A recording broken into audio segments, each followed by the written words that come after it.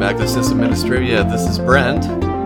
Cox. And I'm Peyton, and you're stupid for doing that. So, for our listeners who aren't on our IRC channel 24/7, thanks, Jathan. We were playing with the bot today, playing with its timer function, you can make it ping someone at a certain time. And we queued up a whole bunch, specifically Taters. Shout out to Taters. Queued up a whole bunch of just messages, just to spot pinging Jathan and saying cock over and over. And it was fantastic. Just random time intervals throughout the day. It was fantastic. Are you still getting them? I think I'm done for today, maybe. You'll probably get more tomorrow. Well, the thing about it is I walked away from my desk this morning to get coffee and just go catch up with everybody. And I came back and my name, I was just highlighted a million times. And it wasn't even the messages from the bot. It was everybody telling the bot to send me messages later. So I knew it was going to happen, but I didn't really make note of the time. So eventually I would look down at my client and be like, oh, I got a ping. And then I'd go and it was just the bot saying cock. So good. And the funny thing is, normally Jathan hates being pinged for stuff that's not important, but we joke about it, because it's so because he flips his shit. He flips. Well, because if somebody actually wants something, I want to answer them. But I try not to just sit on IRC at work all day. So when I look down at my computer and I have a ping, it's oh, somebody might actually want something or have a question. No. But most of the time, it's just cocks. Literally most of the time, it's just these fucking assholes messing with me. Just being Jathan. And then I'll be what? And they're cock. Oh, okay. No. I would say hi to you. Occasionally. No, all the time. I didn't do it. My favorite is the empty ping, though, where it's just Jathan, and then another one, and then another one, 5 times in a row. Do you have any audible pings set for your client? I used to. It was one day, then it was it was Peyton and Forge that just kept saying Jathan with colons, and I was fuck this, I can't fucking deal anymore. That's the day I'm thinking of where you just lost it. Yeah. Lost his freaking... Oh, gosh. So good. No kidding, I lost it. Fuckers. Ah, Jesus. You can't even have, a serious life anymore. We love you, too. People fuck it up. I think, for the past, 5 episodes, you haven't introduced yourself with your actual name. I'm Jathan. There you go. Yeah. We should get our editor to just, copy that and just, overwrite the Cox part. In fact, every time... I should just randomly say Cox in the middle of the episode. No, I was going to say... Then people will understand what it's like. No. And then I should just, have her, just paste Cox in every time... Or paste Jathan in every time we say the word cock. I'm not going to do that. That's too much work. I'm sorry. Don't do that. But, yeah, that'd be quality. Because then people are why do they keep saying Jathan over and over again? Because it's funny. It's not that funny. I think it's kind of funny. No. It's hilarious. It pretty much is. Well, the good news is your opinion doesn't matter in this regard, so... Yeah, well, I've got a picture of what you can do with yours, you fuck. What picture would that be? Wow! It's basically a diagram that's you've seen it. I've shared it for sure. It's here's what you can do with your opinion, and it's someone taking a piece of paper, rolling it up, and inserting it into their rectum. I don't think I've ever seen that. Peyton's seen it. You've seen it. Yeah, he's seen it. I don't think I have. That sounds really unfamiliar to me. I feel like that's something where if I've seen it, I would know. Well, we're going to have to link to it in the show notes now. No, I'm not putting it in the show notes. No, it's a good diagram to send to people. No. I don't know about that. I'll tweet it, but I won't put it in the show notes. Anyways. Oh, my lord. Whatever. Just Google it. What to do with your opinion. If you see you... one with an anus in it... Jathan, I'm trying to start the show! Oh my god. What are you drinking? Great question. I am drinking Howdy beer from the Post Brewing Company in Lafayette, Colorado. Mm-hmm. That's it. It's a Pilsner. It's a little bit hoppy, but not really. It's pretty crisp. I like it. The was for Peyton. Oh, I am currently drinking some water, actually. I had a little bit of a late dinner and wasn't good for... I'll have some beer later. Okay. I have Miller Lite in the house, so that's probably what I'll have. Fair enough. So my friend had a really rough day the other day, so we went to a bottle shop, and we're we're just gonna get a bunch of beer and just have fun, and just, forget about our woes. So I got 3 fancy-ass beers. The first one is Left Hand Brewing Company's Wake Up Dead Nitro. it's a pretty good one. Interesting. It's good. What's it like? Intense. It's a Russian Imperial Stout, and it was It's really heavy. Yeah, and also it's really sharp tasting. It was like drinking vinegar, or like or almost like a vodka beer kind of. It had a really sharp taste to it, but I mean it was good. It is crafted well. I'll put it that way. You know what? Yes. Scratch my drink. I'm sorry, scratch my drink. I'm going to go ahead and have my Grant's Scotch. There you go. That's what I'm going to have. I'm going to have me some Scotch right now. Grass Scotch? Grass? Grant's. I think Grant's, the same one from last time. Okay, right, got it. And then earlier, like right before the show, I finished off a Fat Tire. I think we've talked about Fat Tire on the show before. If not, I'll link it. Never. Because I always try and link Not it. even once. I don't know about that, man. And then right now, during the show, I'm drinking a Weyerbacher Merry Monks, which is one of my favorites. Not my most favorite, but it's up there. So, yeah, I think that's... You good? That's good. That's good Scotch. Okay. Yeah, that's good. You want to do the news? Are you ready for it? I'm ready for the news. Okay. He's just drowning in a bottle of alcohol now, but he's ready. All right. So this is Payment the News. We need to get an actual the sound for that in. I don't know if we can find a properly licensed one. So I'll look. There should be anyway. So here's Payment the News. So the iPhone 7 was released. They removed the headphone jack. Funnily enough, I saw a spoof ad that showed how to get the new headphone jack, how to get a headphone jack in. Please don't do this. It's not real. Also, iOS 10 dropped as well. I checked it out. It's pretty neat. Don't really care about it, though. Okay, so the next thing is we have Phantom, Phantom ransomware, which pretends to be a Windows update and encrypts your files while pretending to be this update. I believe there's actually a counter that shows that a percent meter that shows while it's encrypting it. Yeah, it shows configuring critical Windows updates, 100% complete, do not turn off your computer. So if you get this, you can close the screen by hitting the Control F4 keyboard combination. It will terminate the fake Windows update process and display your regular screen. However, the ransomware will continue encrypting files in the background. Oh my gosh. Wait, is that Control Function 4 or Control F and 4? Control Function key 4. Okay. Let's see. It encrypts, it generates a random AES 128 key using RSA, and then uploads to the developer's command and control server. It scans local drives for files that contain target extensions and encrypts them using the same encryption. When it encrypts a file, it will append the .phantom extension. Let's see now. Then it will display the ransom note called decrypt_your_files.html. Includes your key ID and instructions to email. Then they'll change your wallpaper to this Phantom, all files encrypted. Encrypted is misspelled. It says ENCRIPTED. Should be a Y there, by the way. Yeah, so I don't see a resolution for this in this email or in this article, and pretty much every targeted file extension is pretty much every file extension out there. So best defense is backups. Mm-hmm. Said it multiple times. The next thing we have is a Pokemon rootkit that targets Linux. This is weird. It requires a tool if you're going to detect it, which doesn't use libc. You're going to list the contents of the default Umbreon rootkit folder using Linux syscalls directly. It's a user mode rootkit. Interesting. Oh, it's named after the Pokemon character Umbreon. Okay. So, and then Cisco's network bugs are front and center in their bankruptcy fight. So apparently Cisco is notorious for having bugs. Who knew? And they're also currently in a bankruptcy fight. So that's been brought to light. And apparently, what? Cisco isn't really filing for bankruptcy. It's a business that's kind of suing Cisco because of their downtime. Sure. Yeah. Peak Web is who it is. I don't know how plausible that sounds. What do you mean? It's in the courts right now. No. I know that, but I mean, just in general, the idea of suing Cisco because of downtime is it's not in the courts, but it's on its way to the courts. Well, here's the thing. So if you sell a product that's faulty with no way of fixing that faultiness, that's on you. That's a business claim. But there's also not a sticker on the side of it that says 100% uptime guaranteed. So I just feel the legality is not there to have a lawsuit. But the point, I think what Brent's saying, and please correct me if I'm wrong, but what they're trying to allege probably is that Cisco markets their gear as being the best in the business, and if you have the best in the business gear, you should not have any downtime. I think 5 nines is an hour for a year. Is that correct? Am I wrong on that? I did the math recently. It's not an hour. It's a little bit more than an hour, but essentially it's half a day or an hour.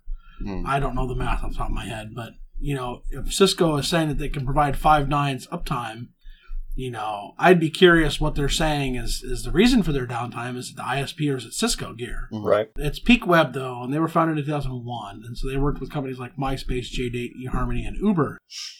Mm-hmm. And they had a $4 million a month contract with Machine Zone. They had to keep something called Game of War running with fewer than 27 minutes of outages a year. They couldn't make it more than a month without an outage lasting almost an hour. Is that the mobile app game that uses Arnold Schwarzenegger in the commercials? No, that's I don't think so. Game of War. I don't know. It sounds familiar, but I don't think. Anyways, yeah, Jathan, that's kind of what I'm getting at. It's like it's not because they're suing for any specific uptime requirement or anything like that. It's not SLA related. It's more so related to the bugs being present and not being fixed. It doesn't look like it's the Arnold Schwarzenegger one, because that's something else entirely. Okay. There's too many of them. Mobile Strike. Mobile Strike, yeah. Yeah, Mobile Strike is the one with Arnold. Game of War is not. Got it. We say this like we know and play this. I just know I see the commercials on like YouTube and crap. All right, so the next thing is there's a MySQL exploit, which, let's see if I can get this title down correctly here. Remote root code execution privilege escalation. It's a 0-day. It affects MySQL 5.7.15, 5.6.33, and 5.5.52, including MariaDB and PerconaDB. I think that's less than or equal to those versions that you just listed. Right, less than or equal to. Mm-hmm. Yes. It's a nasty one, too. Like, I read the whole white paper on it. That's like, okay. So, go ahead. Well, I was just going to say, like, number one, if you're not worried about SQL injections, you really should be because of shit like this. And number two, some distros do some really stupid shit, like shipping etsy.my.conf with MySQL user write privileges. You don't need that. It just needs to read it, and usually when it inits, like the init script or what have you, starts as root and then drops down to MySQL, so it reads the config first as root. So you really don't need to have any sort of MySQL permissions on that bullshit. But the basic of it is they do a MySQL injection, and through that are able to append to the MySQL config, and then through that they can load any sort of arbitrary library file. And then in that library file it can contain malware, rootkit, whatever you want, basically. Reverse shell. And from there you can do anything. So it's a pretty nasty bug. I would say chmod, chown, and chatt are your Etsy myconf. And don't run MySQL open. That's a big one. Like, just don't leave the port open to the world. And check your shit for injections, because that's going to be like the first line of attack in a lot of MySQL vulnerabilities. So yeah, right. Yeah. So this is an extensive white paper. I was just reading it. I can't do it justice. There's just too much information in here to read it after you guys and try to collate. There's just way too much in here. But I would definitely recommend reading it for sure. Like Brent says, I mean, it looks for my.conf and stuff. So do that for sure. This is a big deal. Definitely take your time with this and get to know it. The next bit of news is we have the Tor browser has been exposed, anti-privacy implementation at a mass scale. So there's a series of vulnerabilities that allows a malicious exit node operator or global adversary to conduct a silent remote code execution attack on all platforms. All platforms. So let's see now. The list of vulnerable deployments includes the native Tor browser for Windows, Linux, OS X, and installed browser installations on dedicated systems such as Tails and Whonix. WHONIX? Whonix? Whonix? Is that what it is? What? Whonix. Sounds cool. Whonix? No, it's Whonix. It's an anonymity-based distro. It's called Whonix. Huh. Oh my gosh. All right, keep going. God bless it. So they gain custody of the addons.mozilla.org TLS certificate. They deploy malicious exit nodes. They intercept the NoScript extension. Return a malicious update metadata file. The extension payload is downloaded and silently installed without user interaction. Execution is gained. Yeah, so just be careful what you click on. Yeah. Read everything. Yeah. Well, I mean, I think everybody knows my stance on Tor and its affiliated projects at this point. So I don't need to reiterate them, but not a fan. Not a fan. Not a fan. Yeah. Okay. So a judge in Texas ruled that the use of FBI malware is considered a search. So civil liberty advocates say that this guy got it right when he ruled on a controversial child porn case regarding the FBI's use of malware. This was District Judge David Allen Ezra of the San Antonio Division ruled that sending malware to someone's computer to covertly retrieve information is considered a search under the Fourth Amendment. So now I wonder if they had a warrant.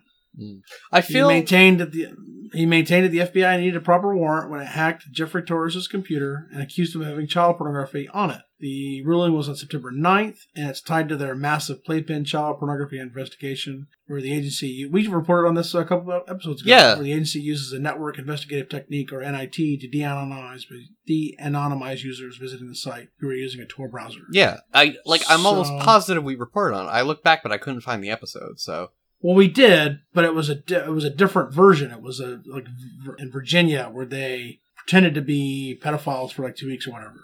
So I think he's actually. I thought we mentioned Playpen specifically. We did. It was a couple weeks ago. Yeah. It was in Virginia. This is not the same. Right. It's a different case, but like I wanted to link to it, but I couldn't find it. All right. Anyway, sorry. I'll look for it. So to do a search, obviously you need a search warrant. So I think that. So the judge denied the defendant's motion to suppress evidence obtained by the NIT despite no specific warrant. So basically the judge is saying also it can't be proven that the FBI willfully violated Rule 41. So they did a change to Criminal Rule 41. I think we talked about that as well. Virginia judge, I think this is the one we talked about. The Virginia judge ruled that the FBI did not need a warrant to hack into a suspect's PC and that the target of the investigation had no reasonable... Yeah, this is the one we did because they said that if you're on the internet, you have no right to privacy. That's what the story was. And that's I've got the link here, so I'll throw it on the notes. Thanks. So, yeah, so basically, just don't do child porn, okay? That's the best thing. It really is. Also, FBI, stop hacking our shit. Compromising. That too. It's a twofold thing to learn. Right. Yeah.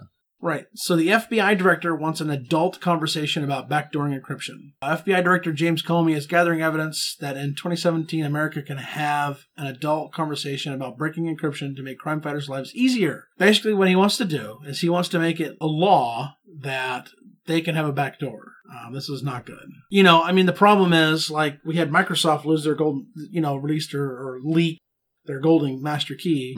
So I don't think this is a good idea. If someone, not the FBI, got a hold of it and used it for malicious purposes, we saw that with the NSA too, yeah. Right, exactly. Yeah. We have another Trojan that turns Linux devices into a botnet. It will allow them to turn into a DDoS or botnet or spamming or ransomware. It's called the Linux.rex.1 malware, and it looks like it's a Drupal ransomware, but it could be more than that. So check your shit out. Let's see. We have, that's the Phantom. We already talked about. Did we talk about Phantom already? Yeah, we did. So then now we have TechSource. So Ed, the Edgar Oganach, Ed_TechSource on Twitter. He ran a giveaway and then doesn't send the prize, and then he blocks the winner on Twitter and then ignores his emails. And then only responds once the winner's post hits the front pages of Reddit. So he apparently promised a PC, never delivered. He won the Budtron giveaway and never received anything. This has been a couple months at least.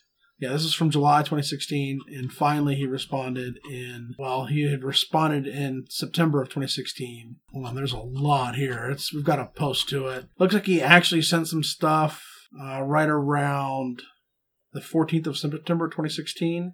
Oh, no, he showed the boxes. Okay. We have no resolution as of the 14th of September 2016. So, yeah, don't do anything with TechSource, I guess. Jackass. And that's our news. There you go. There we go. So there's not really, aside from the news stuff, there's not really a whole lot we wanted to talk about. So I had this idea like a week ago and then absolutely forgot about it. And then Jathan mentioned something in IRC today. And I was like, thanks, because I totally forgot to add that to the Scratchpad. We're going to talk about our personal setups, like our own workflows and stuff. And hopefully it helps you. And of course, as always, we'd love to hear from you and see what you use and any tips and tricks and hacks in the traditional sense of the word that you use to make your life a little bit easier. Does anyone want to go first? Or I'd love to go first. Go. Do it. Been kind of sitting here quiet for a while. Are you going to sit there and talk about your Mac? No, because I don't usually work on my Mac. All right, well, But there's some personal room in here, so you wait. just go. So, first thing that we have on our little list of things that we want to talk about is distro and operating system. I think most people know that we all use Arch, but I'm here to talk about me. I use Arch on my work laptop. There's no real testing branch of Arch, or there sort of is, but I just use the normal repositories and whatever. So, not a huge deal. I do have a PC that runs Windows because I like to game occasionally. It's been admittedly a little bit out of commission recently because I think I mostly need a new heatsink for my CPU, or at least a new fan for the heatsink I have. Mm-hmm. But it's also time for an upgrade. I need a new GPU and stuff. What version of Windows? What's your specs, man? Break it down a little bit for us. It's Windows 7, I think. Wow. Well, I might try Windows 10, but I certainly wasn't going to use Windows 8. Yeah. What's wrong with Windows 8? Windows 8 is essentially Windows 7 with a wrapper around it and speed boosts. No, it sucks. Okay, whatever. We won't get into this debate. We'll say that for another episode. Yeah, right? Sure. Anyway, I don't really want to go into the specs. It's not really related. I mean, it's a PC. It has a GPU. I'm going to get a new one. Right now I don't game at all. I don't even have a desk in my new apartment, truthfully. That's a big problem. I can't live without a desk. Is it an emulated GPU? You guys are some real fucks. Can we have a double baddie tonight? And just No. Yeah. No, that's the baddie last time. That's true, but it's not really a baddie because they didn't cause a fail. It's just sometimes you say things and it's the example of. Yes, there absolutely are stupid questions because it's stuff you should know the answer to. Whatever, fuck off. Okay, anyway, keep going. We'll move on keep going. so that you can... With regards to that, the one thing I say, or Brent and Peyton probably know a little bit at least from listening to me. Mm. The one thing is, I kind of have a thing, like, I fucking hate that today we have 900 package managers for shit. Yeah, thank you. I hate that we have APM and NPM and pip and Anaconda, and it's just like, if something doesn't exist as a fucking package for your distribution, package it is like my best advice. If you know how, or you're capable, or try to encourage somebody else to package it and like help them out however you can. I also had the idea of some distro adopting, or I guess patching their own package manager to deal with external package managers. So you'd have, like, for instance, Pacman in Arch's case that understands how to interact with pip and NPM and all that. Mm.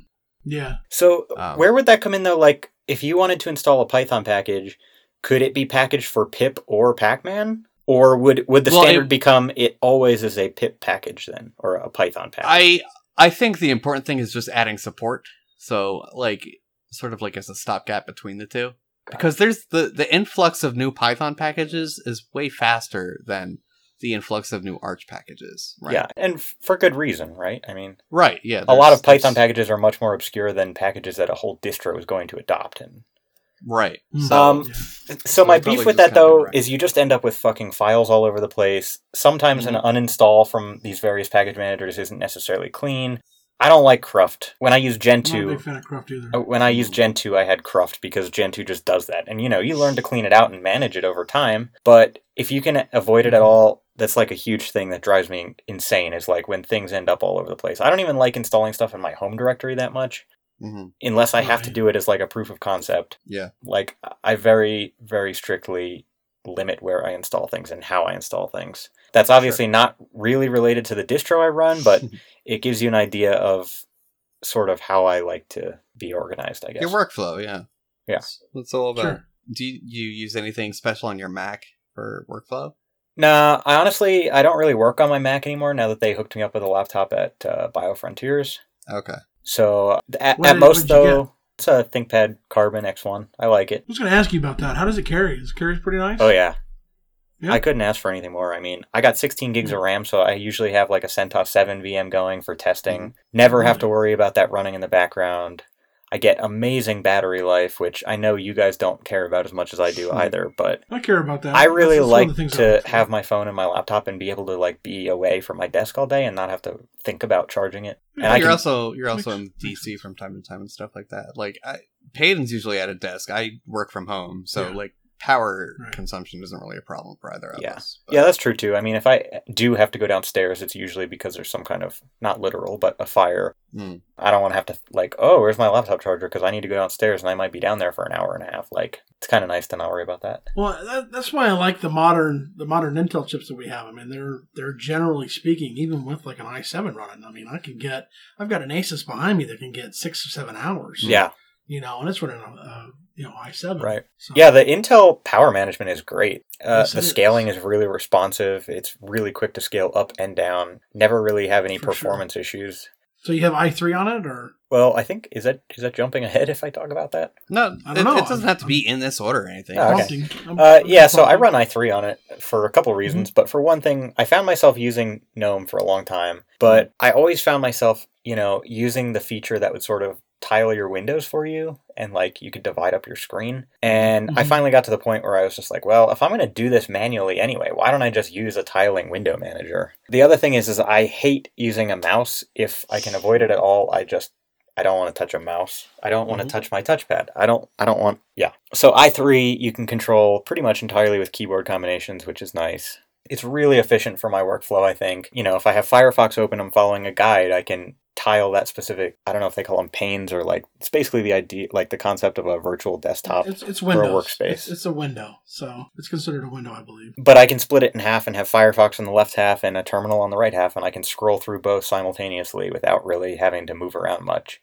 Mhm. And that works really well for me. And I also wasn't sure how it was going to work on a small screen. My laptop's only like a 14.1 inch screen or whatever. Isn't it a 2K screen or a 3K screen? 2K. I think it would So qualify what's- really as like a 4K screen. I don't know. Was it a 4K It's- screen? Well, then you should have. Yeah, but my eyes aren't what they used to be. Dude, Same. you're 21. Yeah, but I stare at a computer all day. I Anyway, I thought i3 might be a struggle on a small screen like that, but it's actually amazing and I love it. So it does everything That's I cool. need it to. If there's something that's not built in that I would be used to, I found workarounds at this point. It's not a big deal. That's cool. And to cool. reiterate, he has implemented auto screen locking now. Yeah, So that's just important to an me. update from last episode. Did we talk about that last episode? That was our baddie. Dude. Oh, that's actually that's a that's a different computer. Oh, okay. But I also fixed the one, Got it. in question. Oh my god! Do you use i3 on your desktop at work too? Yeah, but I haven't really taken the time to customize it as much as my laptop, so it's not as enjoyable for me. Sure. Well, you just copy over your all your dot files. Yeah, I tried that, but it broke a lot because I actually installed extraneous packages and also some fonts that I'm using. Well, Yeah. Off air, Do you use? I'll get you a do you use command. i3 block? I'm sorry. Oh, yeah, I mean, I'm totally capable of doing it. Haven't Honestly, done my desktop at work, I mostly use for remote stuff. Like, if I have to run something that I know is going to take forever, I'll just run it on my desktop. Okay. Like, I don't really sit at my desk that often because right now they're doing construction in our building. Right. Okay. So I almost never want to sit there and deal with my vibrating desk, which, could sound Vibrating? enjoyable. Oh, dude, the vibration is awful. It's like they're constantly drilling into the wall that's directly attached to my office. Oh, I didn't make the connection. Jesus. I thought never mind what I thought. Keep going. They bought me that when they got me the laptop. Got it. Yeah, so what else could I really talk about here? I mean, Editor. I already said I don't really like to use keyboard and mouse. So for really quick things, like I just need somewhere to paste something, I'll typically open like Gedit or Mousepad. But majority of the time, if I'm doing any serious editing, I'm using VI or Vim, really. Recently, I've been playing around with very, very little, but Atom.io is the website for it. It's a text editor, and it's graphical, but it was basically developed by GitHub, I think. I could be wrong about that. We'll check. We'll I'll see. I'll put it in the errata if it's wrong. But it's pretty cool because it's really extensible, and it sort of breaks what I was just saying about having its own package manager, but it does actually for installing plugins and themes and stuff. The one thing I do like about it is it only ever uses one directory for all that stuff, so if I ever wanted to, I could just RM that directory and I'd be fine. Nice. So, I use it... Rsync or whatever, yeah. Yeah. So I tend to use that when I'm doing a little bit more heavy, like sort of copy-paste operations, because it has a plugin that enables VI bindings, which I have enabled. So it's a lot like using Vim anyway. And I think we talked about this in IRC a little bit. It is a lot easier to use a graphical editor for that kind of copy-paste mechanism. once in a while. Yeah, well, I think that was in our private channel. So, like, for clarification, like, when you want to copy one part of a line and then paste that on, like, a new line or something, and it's, like, in the middle of the line, I love Vim and VI. Don't get me wrong, but, like, that's really hard to do. It's not impossible. Really you fast can use in Vim. visual mode, but it takes you can forever. do it. Because you're either pressing, like... Or mouse mode, but even then, it's still more cute. Yeah. And I don't even... It's one of the few cases where... it's one of the few cases where using a graphical editor, it may be faster, but... Yeah. The other thing that's kind of cool about Atom that I found is it has Git integration, so you can basically add a repository as like a folder base, and all the files within it become available, and it's really easy to add them, attach a commit message, and then push those changes. So that's pretty cool. As far as email clients, through the university, our email is actually provided by Google. So I use Gmail. I could go for a real client and try to set up like encryption and stuff, but realistically the majority of emails that I care about for work, they come from the ticketing system, they come from monitoring, stuff like that. None of that is ever going to be GPG encrypted anyway. So I kind of don't bother. It's nice to just log into a web interface and whatever happens, happens. I mean, I know you guys probably don't agree with that, but personally, if I'm trying to do something secure, I just don't use email. Okay. You just don't use email? If I'm trying to be like, sneaky or some shit. Like if sneaky? like you know what I mean. Sneaky or safe? Sneaky. Like secure? No. Sneaky. What do you mean by sneaky, Jathan? I mean like if I don't want people to read my shit.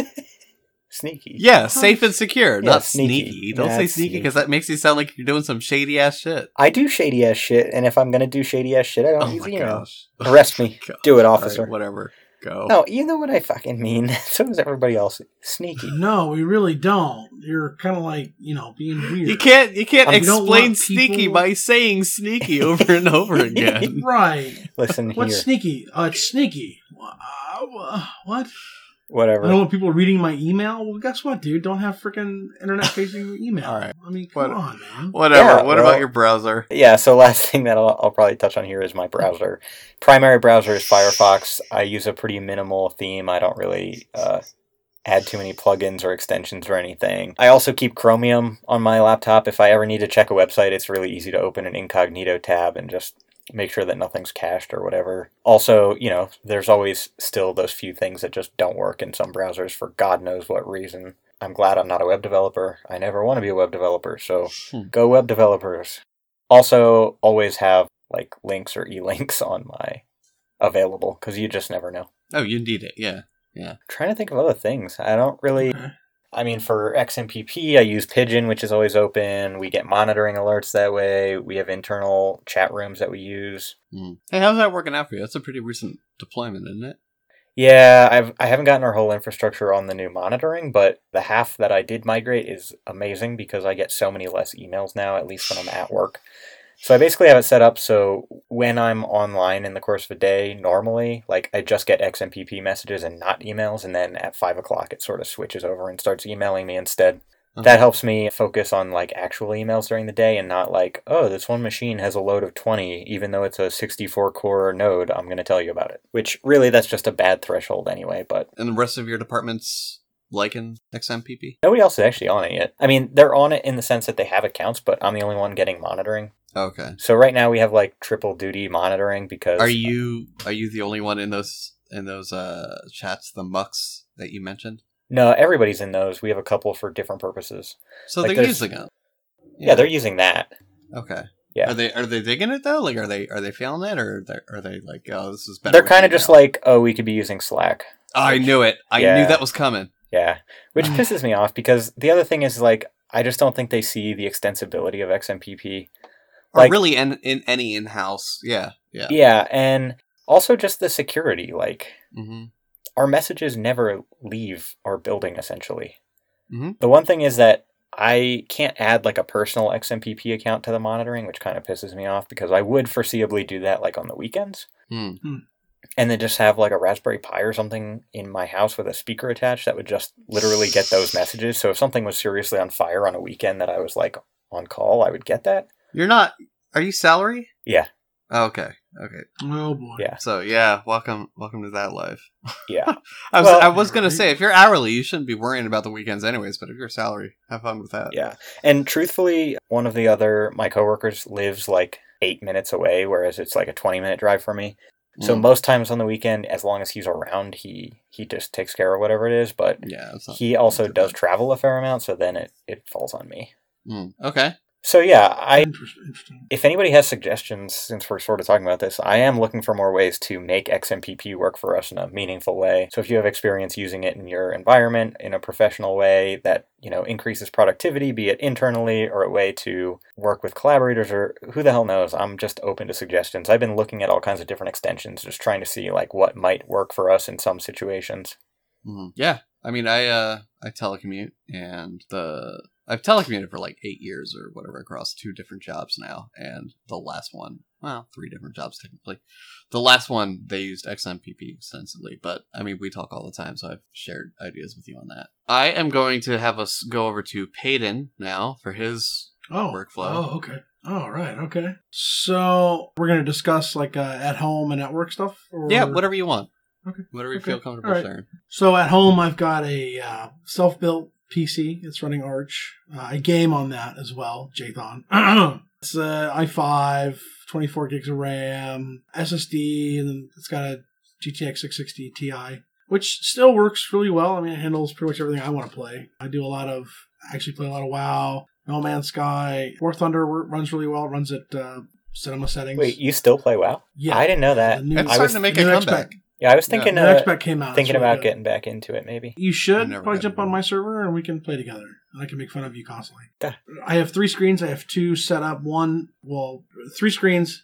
The one in the middle is landscape. The one to the right is also landscape. And the one to the left is portrait mode.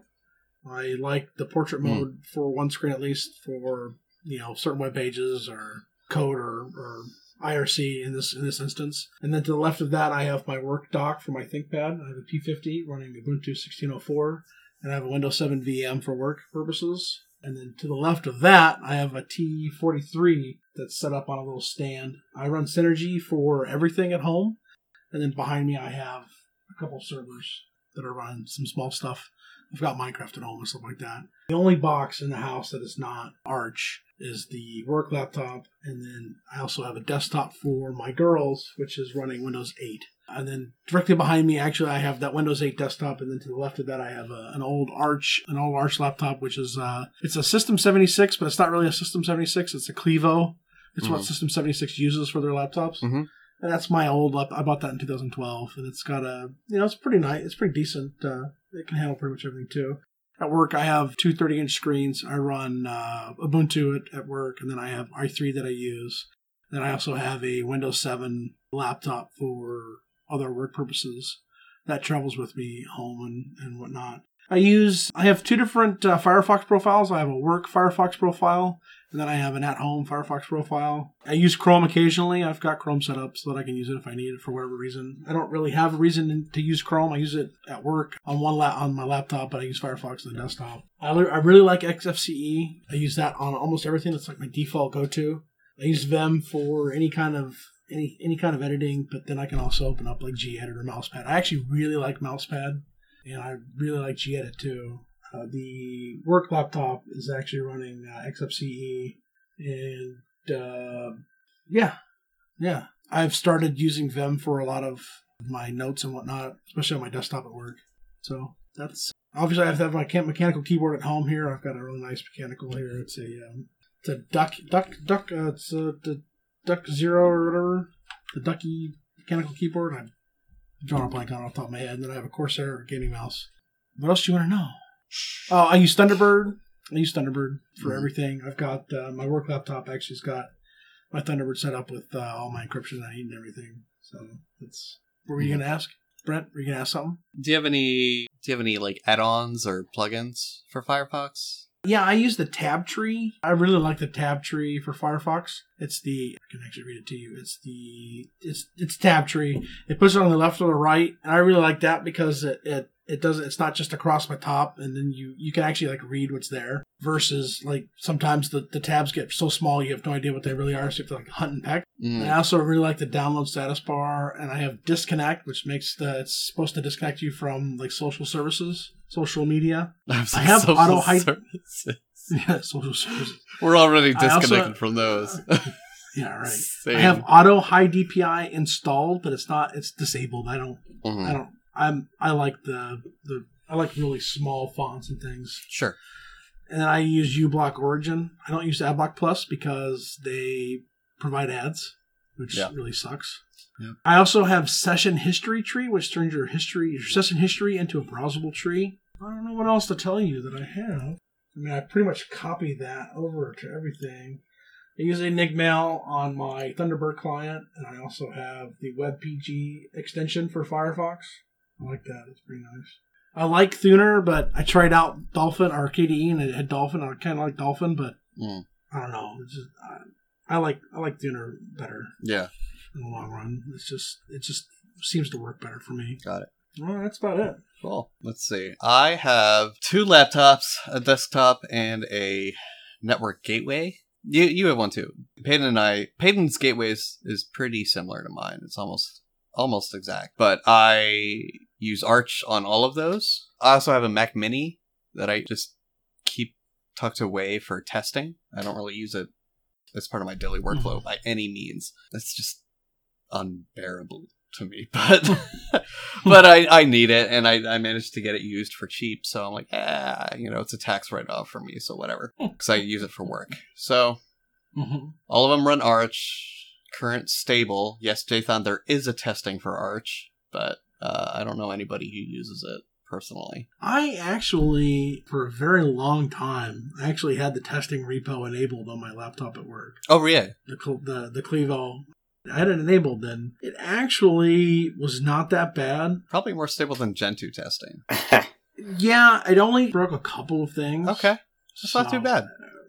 Yeah. For as bleeding edge as Arch is, like, especially their testing branch, you'd expect a lot more breakage, but I definitely think they're onto something with the keep it as close to upstream as possible kind of a thing. So sure. Okay, so let's see. Arch current on all those. The second laptop, the one laptop is like I switch between my desktop and my laptop depending on if I want to work from my bed or work from my desk. What are they? Tell us what they are. I don't know. The desktop's a custom build. The laptop's a Samsung Book 9, ATIV Book 9, I think. Oh, okay. I keep our specs on the bio page, so just look there if you're curious. Yeah, I need to update mine. Let's see. Yeah, and the second laptop is a Lenovo ThinkPad something or other. It's T500, isn't it? Was that the one that was part of that batch? I think so. .com? Okay, yeah. I got it at a Woot.com for like $300, and it's a great machine for $300. So that's kind of like my burner laptop that I usually take to cons and stuff. That uses LXDE. But everything else that has a graphical interface is GNOME. GNOME is the proper way of pronouncing it. I know. The gateway doesn't have any sort of graphical interface on it, though. I guess for obvious reasons. Yeah, I don't keep one on it. And on my desktop, I have 2 monitors, 2 screens attached. GNOME uses like virtual desktops, and they're like dynamic, so it always has N+1. Where N is the number of occupied desktops. So you can take a window, move it to the second virtual desktop, and it'll spawn another one after that for you to use. And then if a virtual desktop becomes empty, it'll take it away. So it's nice how they do that, I think. I usually don't use more than one. I just Alt-Tab a fuck ton. But on my second monitor, I usually just have a perpetual instance of Spotify open. Because, I work from home and I listen to a lot of music. So Spotify is almost always open on that second monitor. Siberian throat singing. I'm all about the throat singing. Actually, it's funny you picked like the weirdest thing you could. And I'm like, actually, I kind of like it. I've listened to it and I'm kind of into it. So they make fun of me because I always play Ravi Shankar. Oh, I haven't done it in a while, but I always play Ravi Shankar during like pre-meetings and stuff. Let's see. Very, so 2 very displays. Loud. I also almost always have GNOME Terminal and Firefox open on any given machine, because that's That's just what I use. Like that's what I use day in, day out for work. Oh. So I guess that answers which browser I use. Also, Thunderbird is usually open. Not always, but usually, because I just get emails on my phone. And if I'm working, Thunderbird's definitely open. As far as editors go, usually it's Vim/VI, especially because that's just what's on the servers. The servers are Vim, VI, usually CentOS, yeah. But I'll usually use gedit, but I'm starting to get into the habit of using brackets because it has a lot of plugins and it's open source, but it's developed by Adobe. So I was kind of dumbstruck by that. It seems more geared towards like web designers and web developers, especially with like the large amount of web language based plugins they have. But there's plenty of awesome ones in there that I find value in. There's a lot of Git plugins and stuff like that, spell check plugins. But it's pretty lightweight. I would say it's more lightweight than gedit. Okay. But it provides a lot more functionality. So starting to get more into that. And email client, like I said, it's Thunderbird. And browsers Firefox, the add-ons. Here we go. Are you ready for this? Tell me what your add-ons are. Yeah. So I did use AdBlock Plus as well, but I am now also using uBlock Origin because of that bullshit. Yeah, exactly. Grease Monkey, HTTPS everywhere. No redirect, no script. I haven't audited yet, so I don't know what. Go ahead. I got a couple more, but I haven't audited it yet. But the Saved Passwords Editor plugin, which sounds like super sketchy and like it was made like in China or something, but it's a very useful plugin in interacting with Firefox's internal password database. I have that installed. And User Agent Switcher for reasons that I won't go into on air. What were you saying? I can imagine why, though. Yeah. What were you saying? I don't know. Do you have anything like, I know that Chrome allows something called a Tunnel Bear. Do you have anything like that on your browser? What is Tunnel Bear? It's basically a VPN. Oh, I don't think he needs that. No, I don't think it does. I don't. I do that at the operating system level. Question, but Jathan, it was just a question. Take No, I do all my VPNing at the operating system level with OpenVPN. Yeah, that's good. If I'm testing, there's IPsec and PopTop and stuff, but sure. No, it's usually OpenVPN, and that's through systemd units. I do have obvious plug is obvious, but I do have Foxy Proxy Plus installed. But again, that's usually for work-related stuff because I work for Foxy Proxy. Right. So it's like testing the new plugin, trying to help a customer with some weird regex pattern issue they're having in their plugin, seeing if I can reproduce it. I don't use that too much because I don't really use proxies. Do you use something called Down Them All? I'm sorry? Down Them All? I used to have Down Them All. Now I don't know why I do this because it takes like 5 times longer. But I just look through the page source and just grab the direct link there and then just use curl. Yeah, that makes sense. No, it doesn't though, because Down Them All, it's like... I mean, it makes sense for you. Yeah, sure, yeah. So, now, I just use that, I guess, which is kind of not time effective, but I don't know, it's how I prefer to do things, so I'm not too worried about it. And then, of course, in Thunderbird, I have Enigmail, because I'm a big proponent of GPG/PGP. Mm-hmm. And I think that might be it. I'm pretty sure that's it. I do most of my scheduling between Thunderbird and my Android phone, so I don't really do any calendar apps or anything like that. I have a calendar app just because I need to keep track of stuff in my life, bills and whatnot. So I use that myself. But I do. But I use like Google Calendars for that because it integrates with my Android anyways, and I just don't bother doing that on my desktop. Yeah, I think that's really it for us. Like, I keep it pretty simple, except for GNOME. It really, like, newer versions really are, or GNOME 3, I should say, really is a lot more keyboard friendly than GNOME 2 was. Yeah, I would agree with that. I can do the only time I ever need to touch a mouse is if I'm interacting with a website. But yeah, I mean, except for GNOME, everything else I keep pretty simple. And I just kind of work around that. And if I really need to find some kind of fix for that, then yeah, I'll like have another thing spawn in the background when I log in. But usually I just try and adapt my workflow to the resources rather than the other way around. Sure. So that's... Do you have any stuff running on your network like Plex or Kodi or anything like that? No.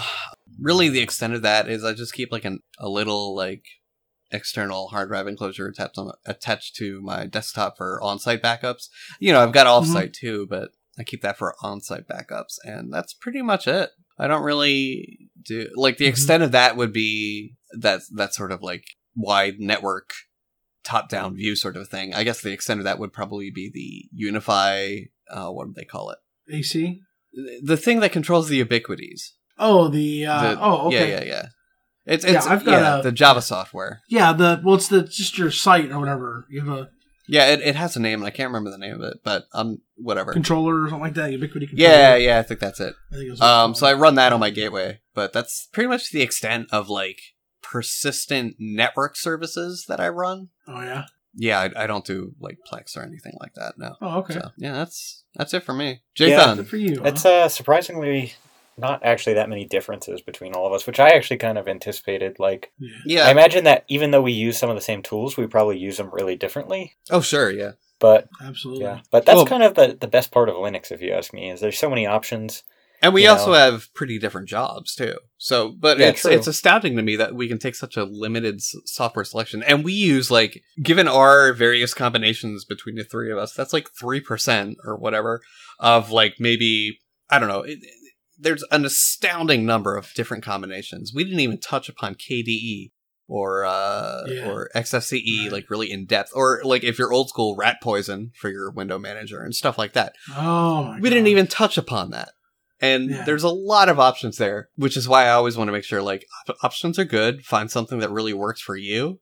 Yeah. It's going to take some time, definitely. But the other thing sort of along the same lines is it's really easy to just like use what you know, but for the longest time for me, that meant just using Nano because it was what I had always used. But what? Nano. Oh, Nano, yeah. Oh, yeah. Nano, yeah.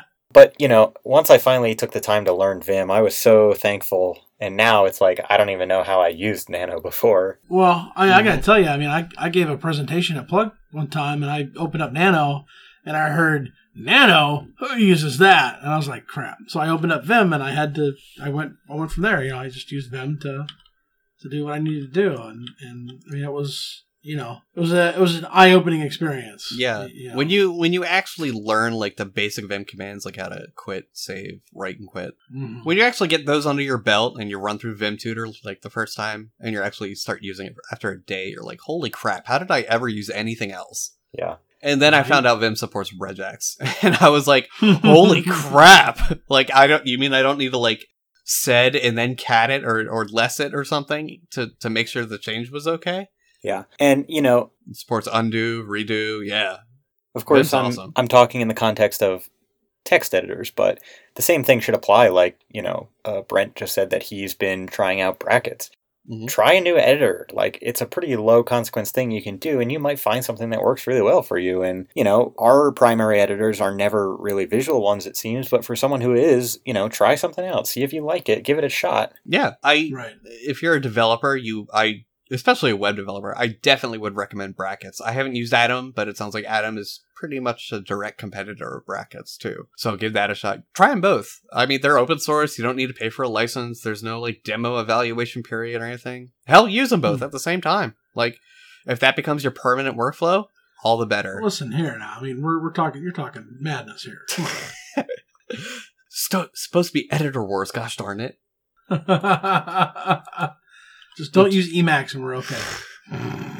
Yeah, I think Emacs is on its way out. I see its usage just plummeting. I remember like even just 5 years ago it had such a higher use space, and now it's just going down and down. Yeah, well, I don't know what to say about that. Yeah, I have nothing I can say about that. I don't, not anything good at least, And to be fair, I tried Emacs. Yeah, I did too. And I forced myself to use it like for a week or so, but it was just so freaking crazy. It's cumbersome, right? It feels clunky. And for some people it works, whatever. But yeah. And I've noticed like usually developers more than admins or engineers tend to go for it, which is fine. Like it's basically an IDE at that point. At the point it is now with all the plugins it supports, and more power to you if it works for what you do. But I suspect this is Jathan. I found it just really clunky and uncomfortable to use. Like the control this, control that. Yeah, for me, like the fact that I don't have to leave my home row of keys to use VI is powerful.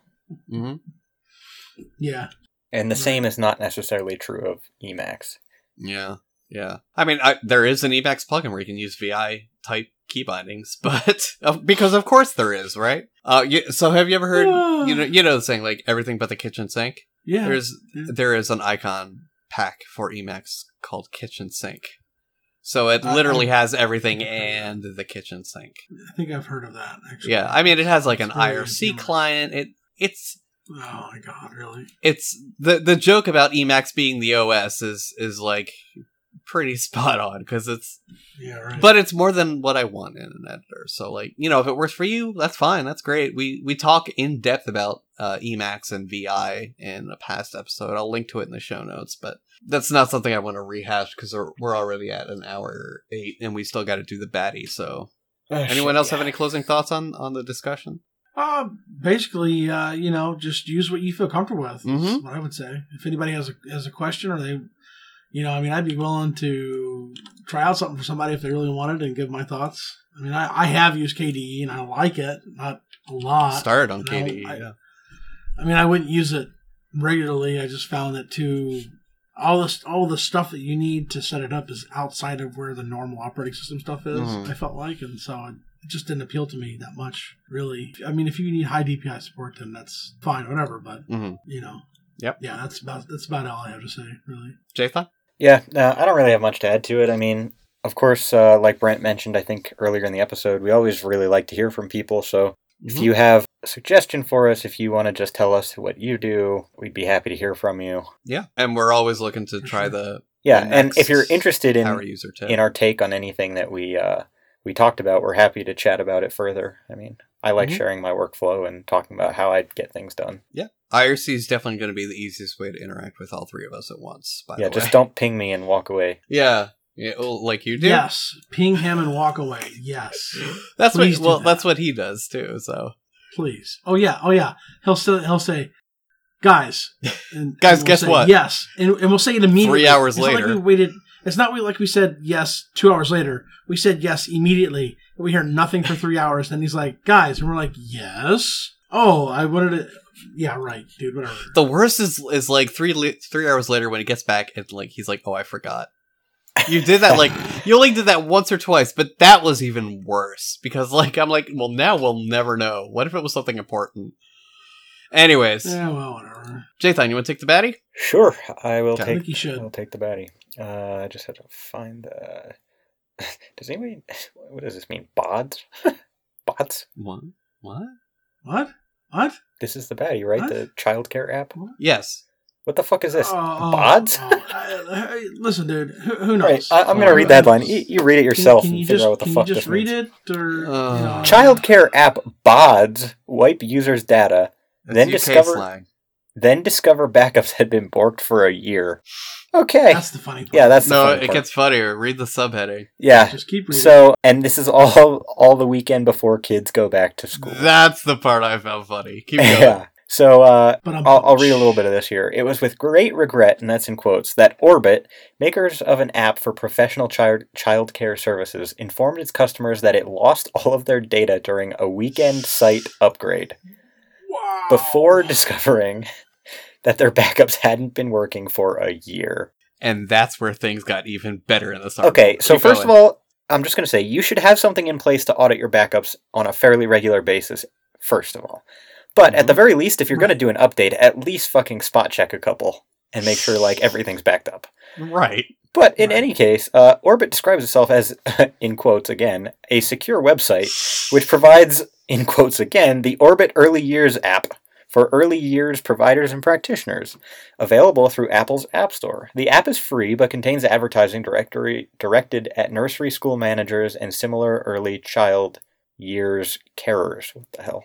So basically, ahead of the new school year, which begins next week, Orbit updated its website. To implement the new site, it tried to populate the new and pristine setup from its backup database of providers' details. Unfortunately, womp womp womp, it was at this point that it discovered the database backup had not been working properly over the past 12 months. We can stop there because you can read the rest, but that's the ball. So basically, their backups over the past year, literal year, are scorched earth. They're totally unusable. I can't imagine doing anything and it's good that this came up because I'm literally doing backups this week for work. Yeah, so I'm actually in the process of writing backup audits, rather. Yeah.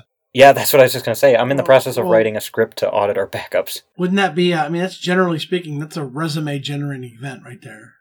What is? Not having your backups done. I'd say that's a resume killing event. Well, that's what I'm saying. I mean, you're going to have to write a resume out, and and that's the person who is responsible for that is going to have to, get a new job. That's what I'm saying. Yeah, I know. And hopefully it's not just one person. Jesus. I mean, if you're like a big provider for public. In any case, minutia aside, it's obviously a bad situation. There is nobody cited in this article who is a responsible party. Yeah. But I really hate how so many of our baddies are anonymous. Yeah.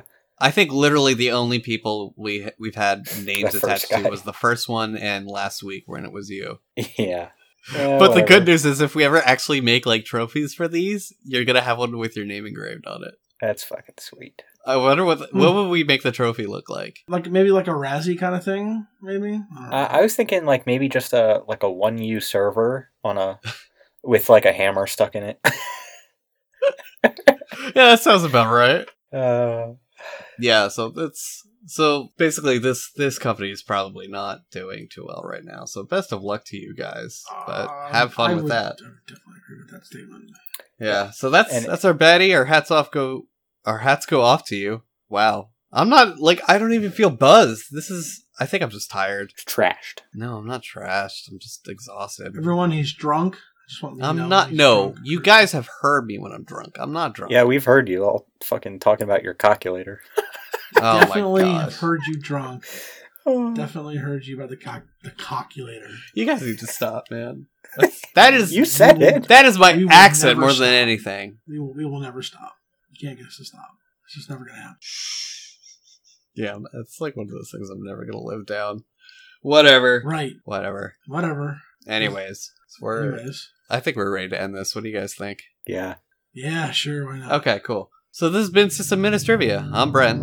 I'm Jonathan. I'm Peyton. Cox.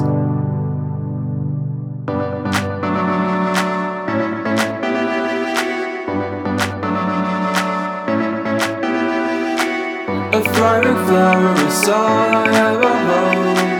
We will go on and carry out what we have been told. You see, I do things that seem like they make do, but I want names for the thing that we got into. A thriving flower is all I ever hold. We will go on and carry out what we have been told. You see, I do things that seem like they make do, but I want names for the thing that we got into.